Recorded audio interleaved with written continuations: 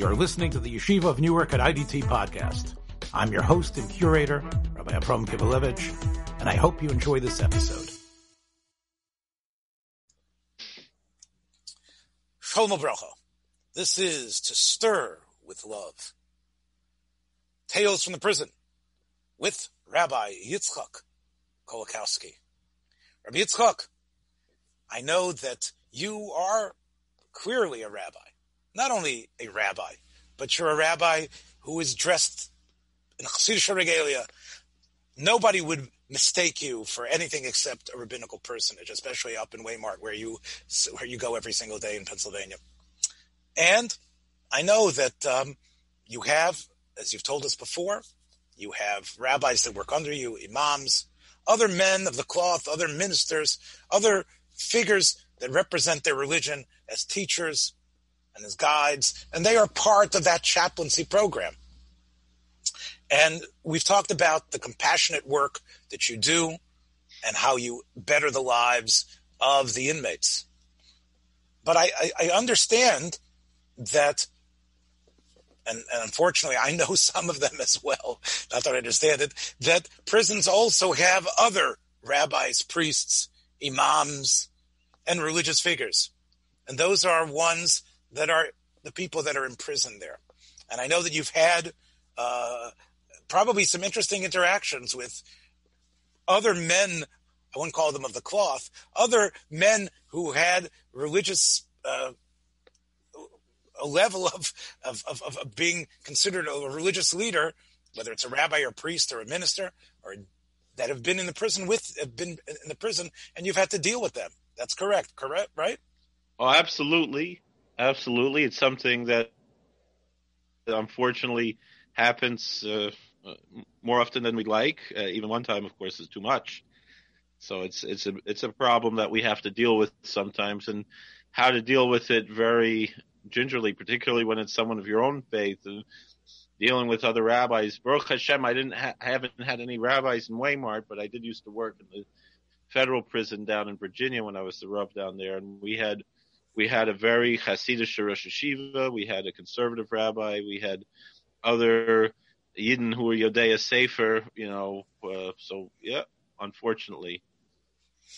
I had a good friend who was in a federal prison, and he wrote a beautiful sefer when he was there. He's a Mechaber Svarim, and he sent me his sefer that he wrote, Min HaMeitzar. That's not what he calls it, but it was a sefer that he wrote, as he writes, that he wrote to be B'Yemei Ha'af. So many of these, the rabbis that are in the prison, and whether it's rabbis or other sort of religious people, they aren't mistreated.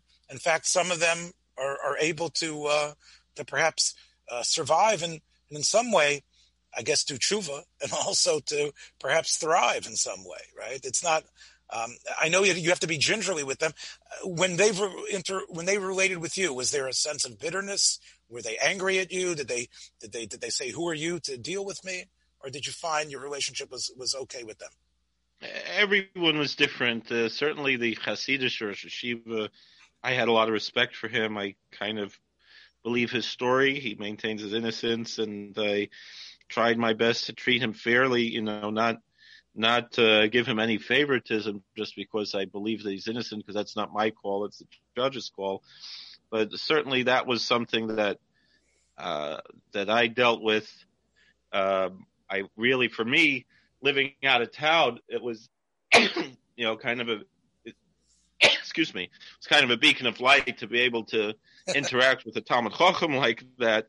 But then that one conservative rabbi who got a lot of attention, he was very uncomfortable. He didn't like to come to anything Jewish. I understand he started to go to Buddhist programs, and when I would try to show him a little respect and call him rabbi, he said, "I'm not a rabbi anymore. I don't know if I'm Jewish anymore," that type of thing. So we have yesh v'yesh.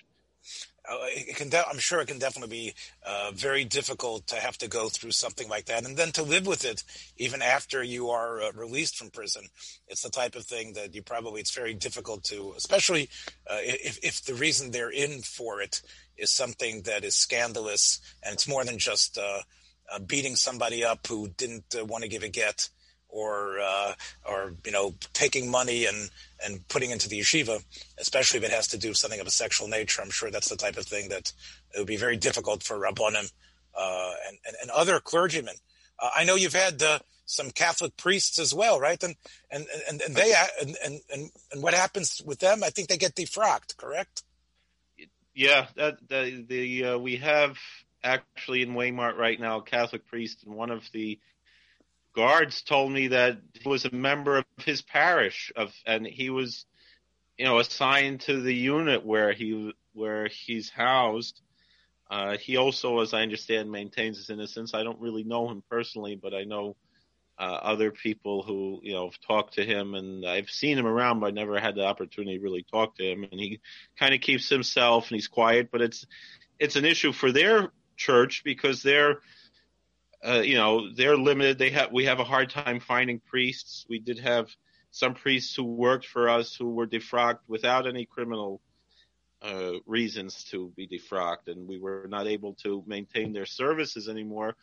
And since they're, by Jews, a rabbi is a Jew like anybody else. He's, one of my fellow Americans. He's not elevated to any stature that anybody else doesn't have. Whatever a rabbi can do, really any learned Talmud Chacham, a lay person without smicha could do the same thing.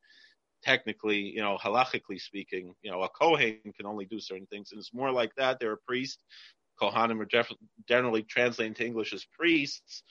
There are certain services that only a priest can do, whether it's to hear confession or to consecrate the host for communion. And if we have a hard time getting a priest to come to the prison, we always complain, why can't we just use this guy? He's a priest, but we're not allowed to, not both by the DOC standards and by their own church. They wouldn't let him even if we did allow him to do that. So you're saying that these men of religion, I'm not sure what to call them, clergymen, or these men that you have, they're not really allowed, although they can't be mistreated because they were clergymen, but they also, I'm getting the impression from you, what you're saying, they can't really act like rabbis or like priests or like ministers when they're there. They can't decide to give an impromptu talk or on a Sunday or to invoke something at grace. They have to keep a low profile, or can they in some way, even in some ways, although they've been shamed and been put into prison, they could still be men of God and influence people there. They are allowed to, correct, in some way, or they're limited? It's a tightrope. They're limited, but they're also allowed to. It's a very narrow path that they have to follow. So, for example, if we do not have a clergy person to serve a particular service, then let's say, for example, one Sunday I went in because the Protestant minister wasn't there. And so we did allow the inmates to facilitate the Protestant church service, and whoever was supposed to preach that day, he had to have his whole sermon out in writing already, and it could be no longer than 10 minutes long, and it has to be approved by a member of the chaplaincy staff, and everything has to be very scripted and organized. The same thing the Muslims, it happens Friday, and it's an integral part of a Friday Juma prayer service is to have the khutbah, which is their sermon. It's it's considered a chiyuv. If you have three Muslims in the city together, one of them has to say khutbah. They don't have to be an ordained imam in order to do that, but it's part of the religious requirements in Islam. And so therefore we do allow, let's say, an inmate to deliver that khutbah, but it has to be scripted, it has to be approved. And also there's a certain level of, we don't want it to be the same guy every week, because then he becomes the imam, he becomes the pastor, he becomes the Indian chief, he becomes the rabbi. And that's one thing we want to avoid as much as possible, because we're afraid that perhaps one inmate could exert some authority over another. And so that's the tightrope that we have to live on, of allowing them to express their religious freedom and meet the religious requirements and obligations without having one inmate present himself as being superior to any other inmate. One thing they're trying to do away with is, for example, no inmate should wear any sort of robe in front of other inmates, because that would show that he is kind of the pastor, he is the imam, which we don't want that to happen. And so that should be democratic, but also allowing the people to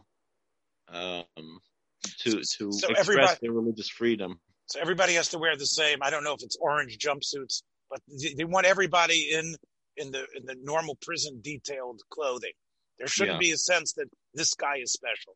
And well, we all know, again, at least I know from the prison movies that I've seen, that there's always some bull or someone who is trying to exert some sort of influence over others, right? Either because he's got some men on the outside, or because he's a big tough guy.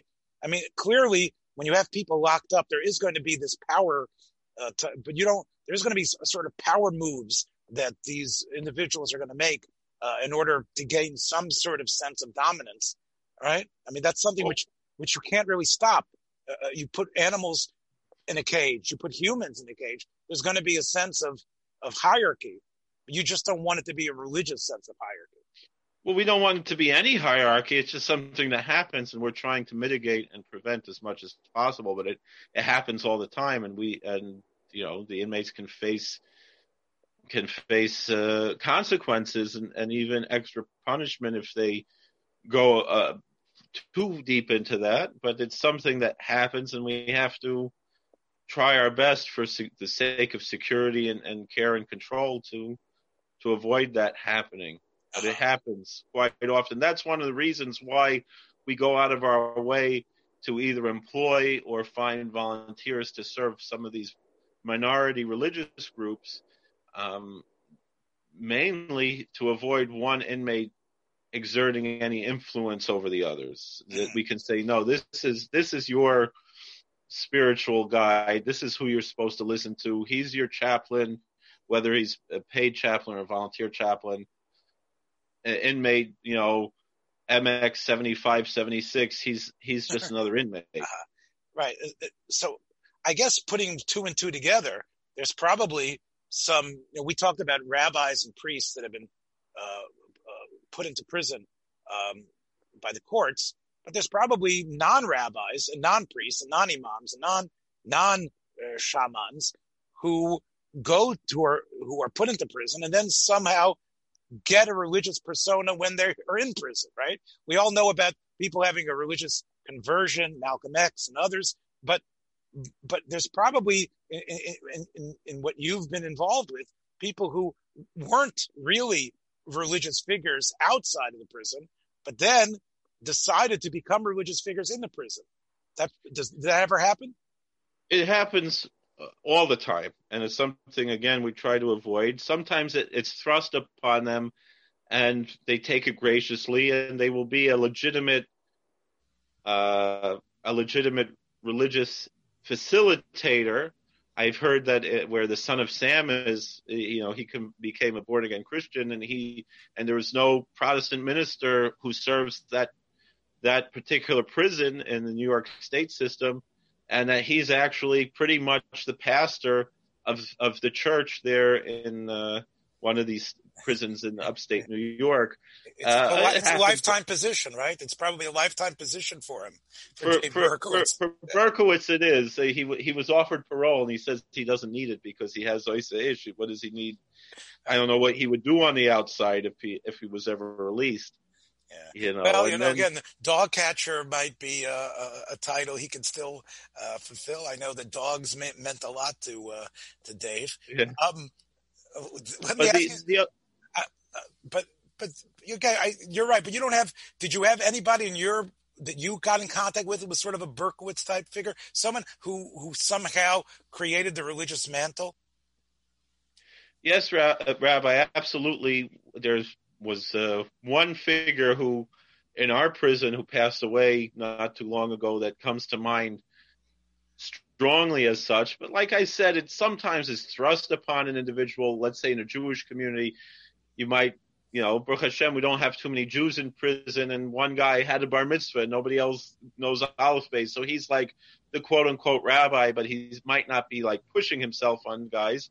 Or sometimes you have missionaries who try to push themselves upon the Jewish community, particularly when you have a not too educated Jewish community. But outside of the Jewish community, one fellow comes to mind in my prison. We have in the Pennsylvania, state prison system, we recognize the Native American communities a little bit different than they're recognized in, let's say, in the federal system or even in New York State or in other states. In the federal system, if you're a Native American, you're a different type of inmate. You're treated by the Bureau of Indian Affairs. It's a totally different creature. In Pennsylvania, we don't have any recognized Native American tribes that are recognized by the state or by the federal government. There are no Indian reservations anywhere in the Commonwealth of Pennsylvania. There are several in New York, actually. People don't realize that even on Long Island there are some. But we do have people who express themselves either by their heritage or just by their spirituality as Native Americans. And we do try to go out of our way to employ in every prison, if we can find somebody, or there's an opening, if we don't have someone, to have some kind of a chaplain to represent the Native American community and to minister to these men, or in 2 of the prisons or 3 of the prisons, women. And actually, some of these chaplains, they travel all over the state. We have 3 or 4 chaplains who each serve maybe 5 or 6 or 10 prisons. In our prison, we have our own chief, and he's the only one. Our prison's the only prison where he visits. But for about 4 years before he joined our team, and it was before I started working here, we hadn't had a Native American chief for, like I said, about 4 years. And during that time, one of the inmates kind of filled that vacuum, that void that we're trying to avoid, and created this whole persona about himself that he was pretty much the chief of that community, even though his official title was the firekeeper, and someone else had an official title to be the elder of the tribe. But that elder was almost like a president who was answered to an executive vice president, as we often have in Jewish organizations, if you know what I mean. And this firekeeper was the executive vice president. He was the one who was really in charge, and he would conduct these ceremonies. He was a very charismatic figure, and he had a long, flowing white beard, and he would go out, they would have their ceremonies outdoors, and they would sit in the circle, and they'd have a drum, and they'd pass around a peace pipe. And he would go and put on a really good show. It was, I remember coming there and seeing this for the first time, and it was pretty entertaining to see this guy kind of present himself as he's the chief. He's the Indian chief over this community of maybe 20 men. And he exerted a lot of, he was almost kind of abusive to these other guys, but in a certain sense, I think he was somewhat sincere, that he would often tell me, I'm trying to give them spirituality. And he really seemed to mean it, and he would make comments sometimes about my Bieber hit, because I guess that's a style also. He's like, Rabbi, you need to put a feather in that hat, then you can sit with us, and because that's one of the styles, I guess, that's popular, particularly in Pennsylvania tribes. He didn't scold you for the killing of the animal that needed to, before that hat could be worn. He didn't feel that you had to relate to this animal spirit. I don't know, it was a mink or a rabbit or whatever it was that somehow gave its life for you to be able to wear this on your head, right? He apparently not, but I'm surprised he didn't. That was the one thing he didn't do. He would sometimes accuse the chaplaincy staff of trying to convert them to Christianity, which at one point he even said that to me. I was like, I'm not going to say his name, but like, I'm not converting you to Christianity. That's. So it seems to me, just from the way you're describing it, that although this fellow was not really a shaman, he didn't really have that level, right, where he was. I mean, he was in prison Did you ever discover whether he was truly from the Native American people? Was he a Native American person even? I mean, he might have had the skin coloring of what you expect a Native American to be, but was he, from what you understand? Well, no, he didn't have the skin color. He was the whitest guy that you would ever see. Is that so? But as a lot of our Native American, in fact, we had one guy who was actually really full-blooded Native American, and the other guys kind of picked on him because I think they were kind of intimidated by him. He was a younger guy, and he's out already. And this one older guy, and like I was kind of pushing that this younger guy should kind of be, they could all be equal. You'll have 3 or 4 guys, and every week another guy will do it, and they'll have a rotation, and then one guy is not the chief over everybody else. And when we started doing that, half the guys left because they're like, no, he's the real. So it sounds like it's only in prison that the Native American population is growing. Outside of prison, they're being decimated. But in prison, you have what I'm going to just use the old expression. You have white people claiming to be parts of tribes, right? They really aren't. And this fellow that you're talking about, the long, white, bearded, robed guy who did the dance, he really wasn't at all from a Native American, and he along with a bunch of other people became Native American. They became Indians, so to speak, in prison. He claims that his mother was. I don't know if it's true or not. We have Indians with Irish names and even one kind of Jewish sounding name. It almost seems like a Mel Brooks skit, but it was. We treat them all. We can't question them, just like we can't question people who claim they're Jewish when we know that they're not. And if they ask for a Pesach Seder, we still have to give it to them. So it's the same thing in the other prison systems. It's not like that. In the federal system, you have to prove that you're Native American, or you can't have a bald eagle feather or something like that. And what happened when you finally did get the real chief, the real shaman come? What happened? Was there a unmasking of this fellow? Yes and no, because the chief was trying to still show him respect as an elder. The fellow was probably 20, 30 years older than the chief. So he did show him respect, and that he had been running the show here for quite some time. But to try to balance that dichotomy of saying, well, the chief is the chief. You're not the chief. You're not, if the chief delegates something for you to do, that's fine, but you can't do it on your own. And the guy, on one hand, he was thankful. He was happy. Oh, we have the chief finally after all these years. But then sometimes he would criticize the chief. He would say, oh, this guy's new age. And I was like, this probably your old chief was new age, because I saw pictures of the old chief also looked like a white guy. His chief that he learned from, he looked like the real deal. He looked like the Indian who was crying, with the garbage in the cartoon, in the commercial from the 70s. But the guy who was before him, who I don't think served the prison, but served their tribe. But then our chief, he's a real Native American. He's from the same tradition, just a slightly different. They're all Lenape tribes, but there's different branches of the Lenape people, including the Muncie tribe and the all these different tribes. And this one, he was from the Turtle clan, and I guess the other chief was from another clan. And so they did things slightly different, but our chief does everything in the Lenape language. He learned the language. He knows the language, whereas I don't think the other chief really knew the Lenape language. I think was a pseudo. Ours is more authentic. He was a pseudo chief, but it sounds like that you feel that although he was put into prison probably for something pretty severe, right? I mean, he was in there for something pretty severe. Can I assume he was a sex offender? Is that why he was there?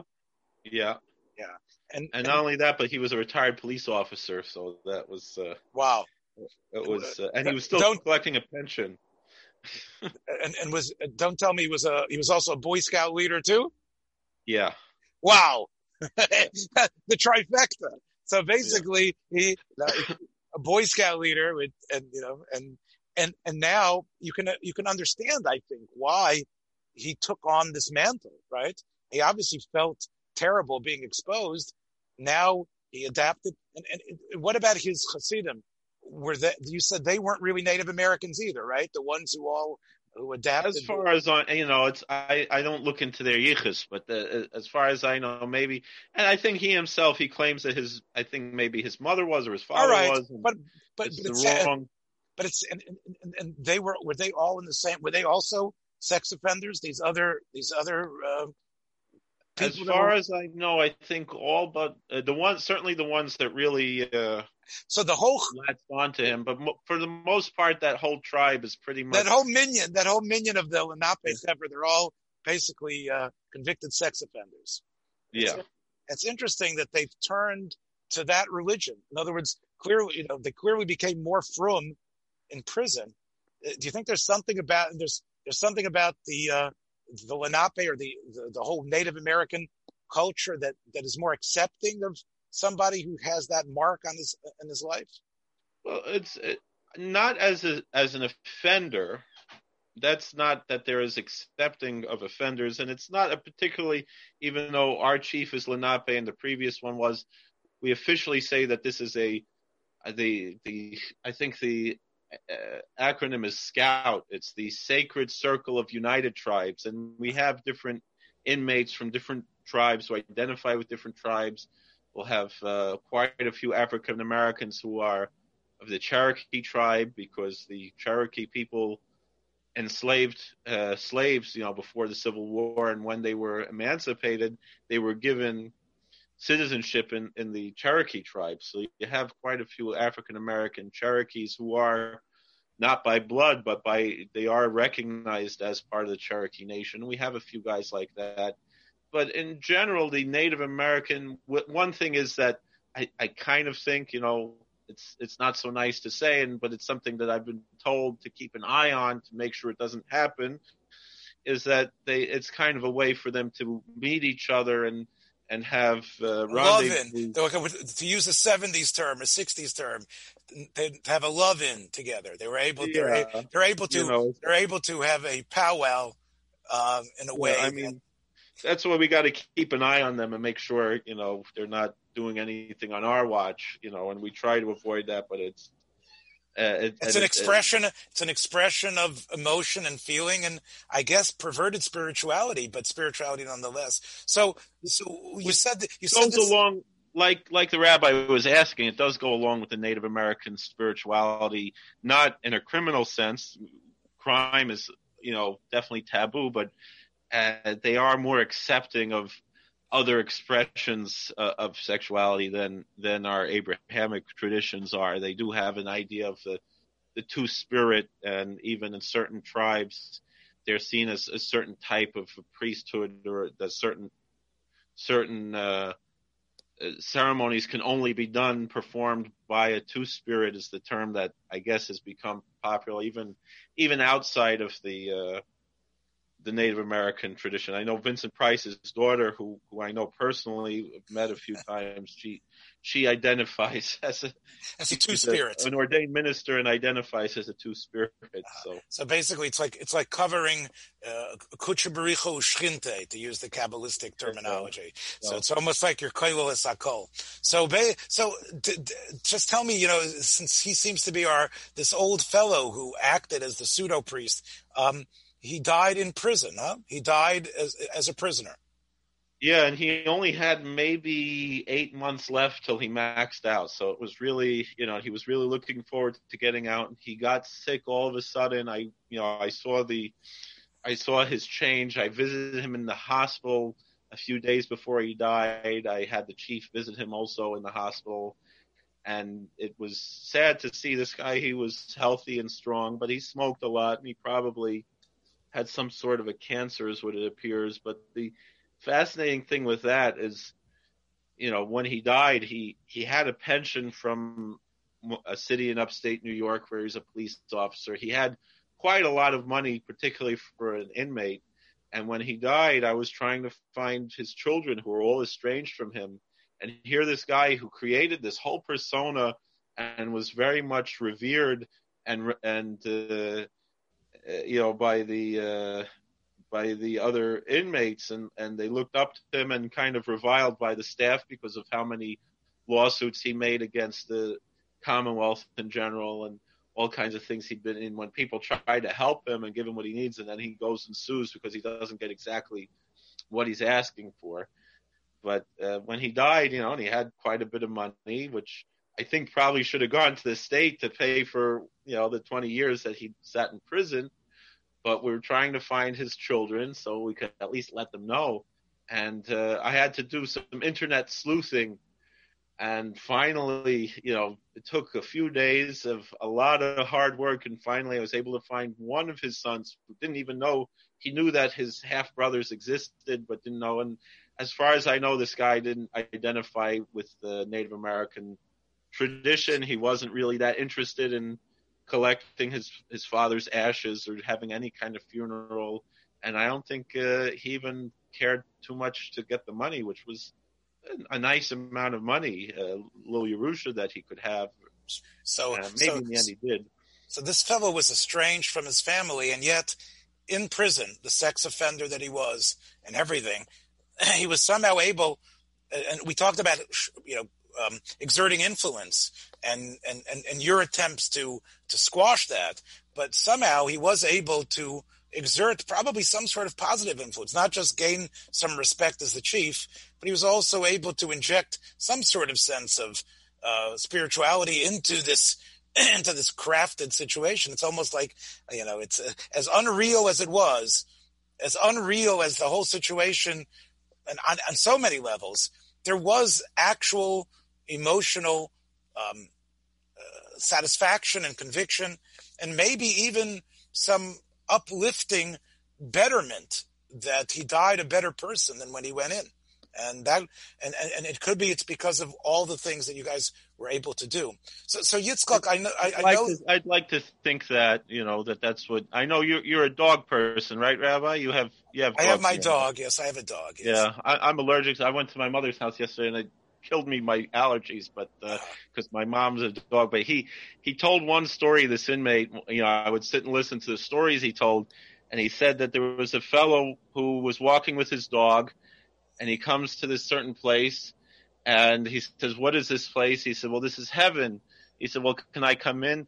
He said, "Well, you could come in, but no dogs allowed." So he said, "Well, no, thanks." And he kept walking, and he comes to another place, an oasis, something, and he asked, he said, "What is this place?" He said, "Well, this is heaven." He said, "Well, the guy down the road, he told me that's heaven." He says, "No, that's hell." He said, "So why did he say it's heaven? What's this whole story?" He said, "Well, we kind of appreciate what he does because he makes sure that we don't let in anybody who would abandon their best friend." Uh-huh. So I remember I told my dad that story. He liked that. He should rest in peace. So. Yes, well, definitely. This story of this fellow, clearly, he could have sold the rights to his life for some sort of to be made into something on the silver screen. And I know, Yitzchak, that despite your protestations last week about what you don't know, I know that your mind is not only filled with these anecdotes, but I'm sure there's a film that springs to mind that is relevant to this idea of sort of being a different person than maybe what you really are, and assuming that sort of persona, especially in a prison setting or people who are from a prison setting. So what film is it that this story suggests to you that maybe you could even recommend to our the thousands of listeners that we hope to have? Well, there's a wonderful film that I came across a few years ago with Peter Sellers. And it briefly touches on this, and I think it's a good segue to just a really great and underappreciated film called Heavens Above. And I'm not usually a fan of good movies. I'm kind of the fan of the bad movies that one of my friends said that they're not bad movies, they're just misunderstood. But this one's a really good one. That's a little take on the song from West Side Story, Officer Grump, right? Yeah. I think that's what you're throwing at me. Stephen Sondheim, but go ahead, right? Yeah. But this movie is really a very good movie. Peter, it's I think from 1963, if I'm not mistaken, sometime in the early 60s, black and white movie called Heavens Above, where Peter Sellers plays an Anglican priest, and by accident he's appointed to be a priest of a parish of a small town that's pretty much run by a pharmaceutical company. The one family that owns the pharmaceutical company pretty much employs the whole town. And he was by accident, I don't remember right offhand the name that he had in the movie, but when the archdeacon of the diocese there was appointing who should appoint the new priest when the priest there died, he gave the name. He's about to go on vacation, and they see, and when the secretary goes to the file cabinet, she sees the name that he said, and then but with a middle name, and he says, "Oh, this must be it." And she didn't realize that there were two priests with the same name, just one had another middle initial. So they send for Peter Sellers, who was the wrong priest, and he was actually a prison chaplain. And here's his new position. He's no longer appointed in the prison, but instead he's going to be the parish priest for this town. And the warden is so happy that they're getting rid of this chaplain, because here he is, preaching to his little black sheep in his flock, telling them, "Judge not lest ye be judged." And what kind of thing is that to tell a prisoner? So meanwhile, the warden's looking out the window, seeing Peter Sellers leave with his hat over his eyes, and then he looks at him, and he's about to get in the car to leave, and he realizes it's not him, but it's one of the inmates who stole his clothes.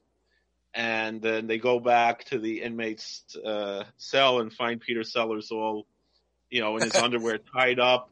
And then they get his clothes back on him, and they send him off on his way. And from there, he really does a number on this town, because he takes things really seriously. He's very obviously, lives up to the spirit of the gospel. He accept, the taxi driver who brings him in is a black man, and he brings him into his home, and they're sitting and they're singing hymns and talking about the Bible, and they're having a great time. And all the people from the town, they're looking at like, how can the priest be sitting with this taxi driver singing hymns? Like, they're just offended and appalled by this.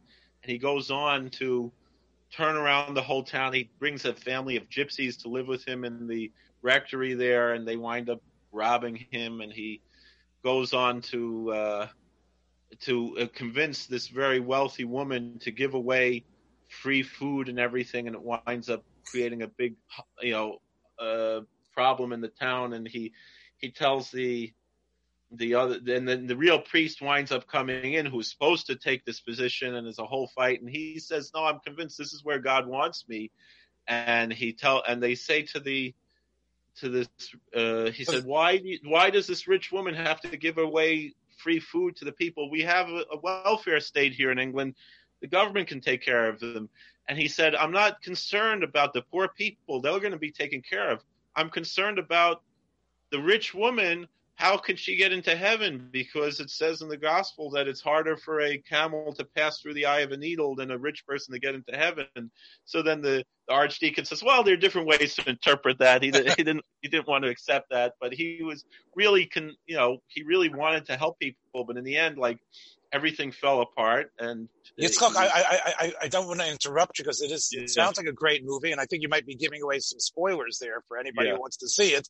However, I would say, from the brief amount of time that I've known you, it sounds like you see a little bit of yourself in that story. Here's somebody who's changing the world, who's going out there, who has challenges in front of him, and as a person of religion can make a difference. And again, the fact that he started in a prison maybe indicates some wish fulfillment fantasy for yourself. But when you're talking there about a prisoner, I'll just say 2 points from my Bikias in movies. The first one is Peter Sellers himself, I think in 1965, made a film called The Fox, where he escapes prison in the same way. And that might be worth watching, where he actually is an escaped convict who escapes prison that way. And another film, which I know you're familiar with, because I know you know everything that's free on YouTube, which is, of course, Chaplin's 1923 classic, The Pilgrim, where he called it a Western chaplain, because in a way it's sort of, most of the action happens in Texas. And again, based on the sets that they had over there, but it does have sort of a cowboy type of sheriff who is sort of an important figure. But really what it's mostly about is about America in a way. But the basic plot is about a prisoner who escapes.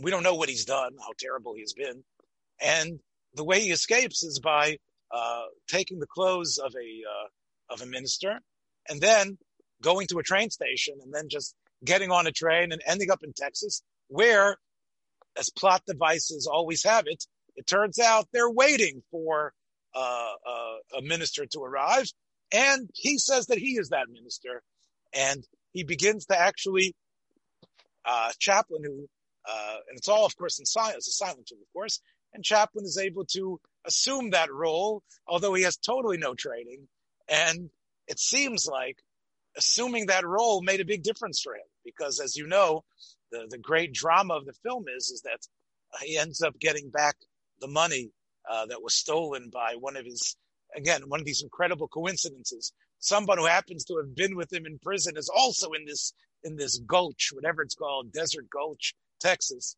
and that's somebody who knows him from the stir. And of course, he is able to get the money back that this guy stole, and he's able to redeem himself by assuming the mantle of a religious person, right? Right. And I think we were once talking about this movie once, and you were telling me that I think you used the famous scene where Chaplain acts out the story of David and Goliath, right? I think you said you've used it at the prisons yourself, right? Oh, that's a phenomenal scene there, because to give over a sermon and pantomime like that, it's really something to behold. I know a lot of the inmates hold that film, special in their hearts. One of our more observant Jewish inmates likes to talk about that movie whenever we have a chance to reminisce about it. What's interesting, though, is, and again, I just building on what you're saying, Chaplain was not a person of faith or religion. In fact, he knew very little about religion until he put on the robes. And the only story that he knew was David and Goliath, which, of course, in a way was his story, which was the story of the tramp, the story of the little person, the person that can make it, the person who has everything against him. And that's why that story stirred for him. And I think that's part of the reason why it stirs for others, that it's possibly to be the most downtrodden with so many odds against you. So I think so that we have a couple of films there, Heavens Above and the Pilgrim. I would also just throw in, since we've been talking about it, two other films, and of course one is from the early '60s, 1962, I believe.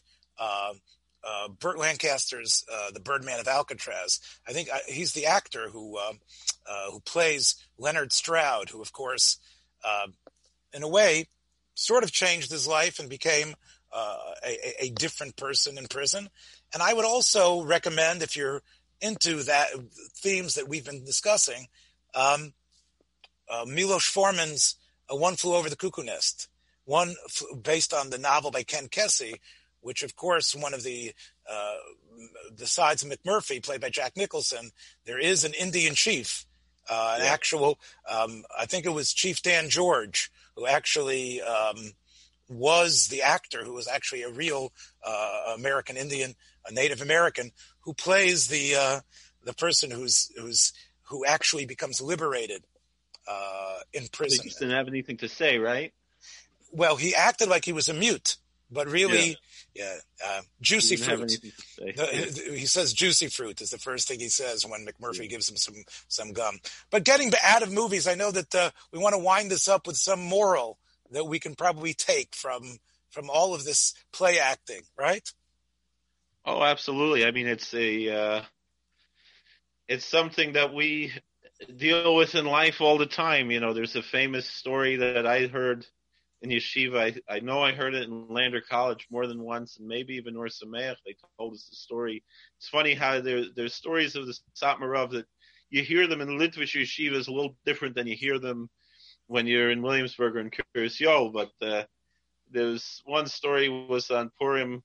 One of the Hasidim came to Satmarov and asked if he could imitate the Rebbe, and he gave him reshus to do so, and he came out with a kittel and a machzer, and he was going to daven ne'ilah with all the Satmar Rav's mannerisms, and Satmar Rav started crying when he heard it, and they were kind of scared, did I do something to offend you? And he said, no, I sometimes feel like I'm just imitating myself, and in a certain sense, it's maybe what we all do in life, but maybe just like we said with this guy who in the prison, if he got something out of it spiritually, that as troubled and problematic as he was, that maybe he came out a little bit better than he got in there. The same thing. If we're just imitations of something good, but at least in Zidin, we have good people to imitate. I know one of a Hasidic Rebbe who I'm friendly with, and I was a Hosbucher and a Gaba for a few times over the years, and I was very close with him and his family. He got the Rebbe Vista from his Shver, but I knew his parents. His mother was a Rebbe Sheinikel, was a Tzanzer Einikel, and I knew his father, and his father passed away about 2 years ago. His mother passed away last Shabbos, and I called the Rebbe yesterday after Shiva. I called him, to be Menachem Avil because I couldn't get him on the phone during the Shiva.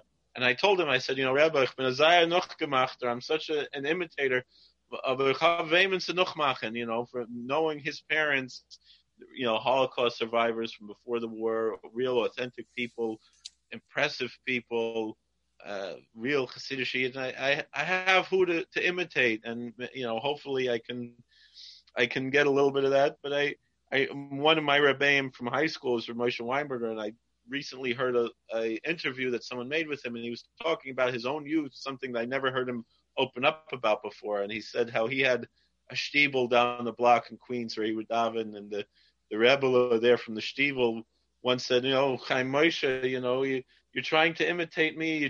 He's like, I'm not even like me. You want to be like me? I'm not even like me. So, as much as we're not like what we want to be, we try to be ourselves, but also we try to be better if we can. And sometimes we fail doing that, and sometimes we grow doing that, and maybe find the balance in the dichotomy. Yes, and I second that. And of course, we have to hold the best parts of what we do. So many times, it's only the memory of when we were great and when we did something noble that keeps us that way. And that's the type of thing that allows the mitzvah gereres mitzvah. We're able to remember the things that we've done, and hopefully, but be true and recognize in a Musar sort of way what we really are about. So Yitzchak, I think we've. It's almost Hanukkah. Thanks for joining us for another episode from the Yeshiva of Newark at IDT Podcast. Be sure to subscribe on your favorite podcast app so you don't miss a single episode.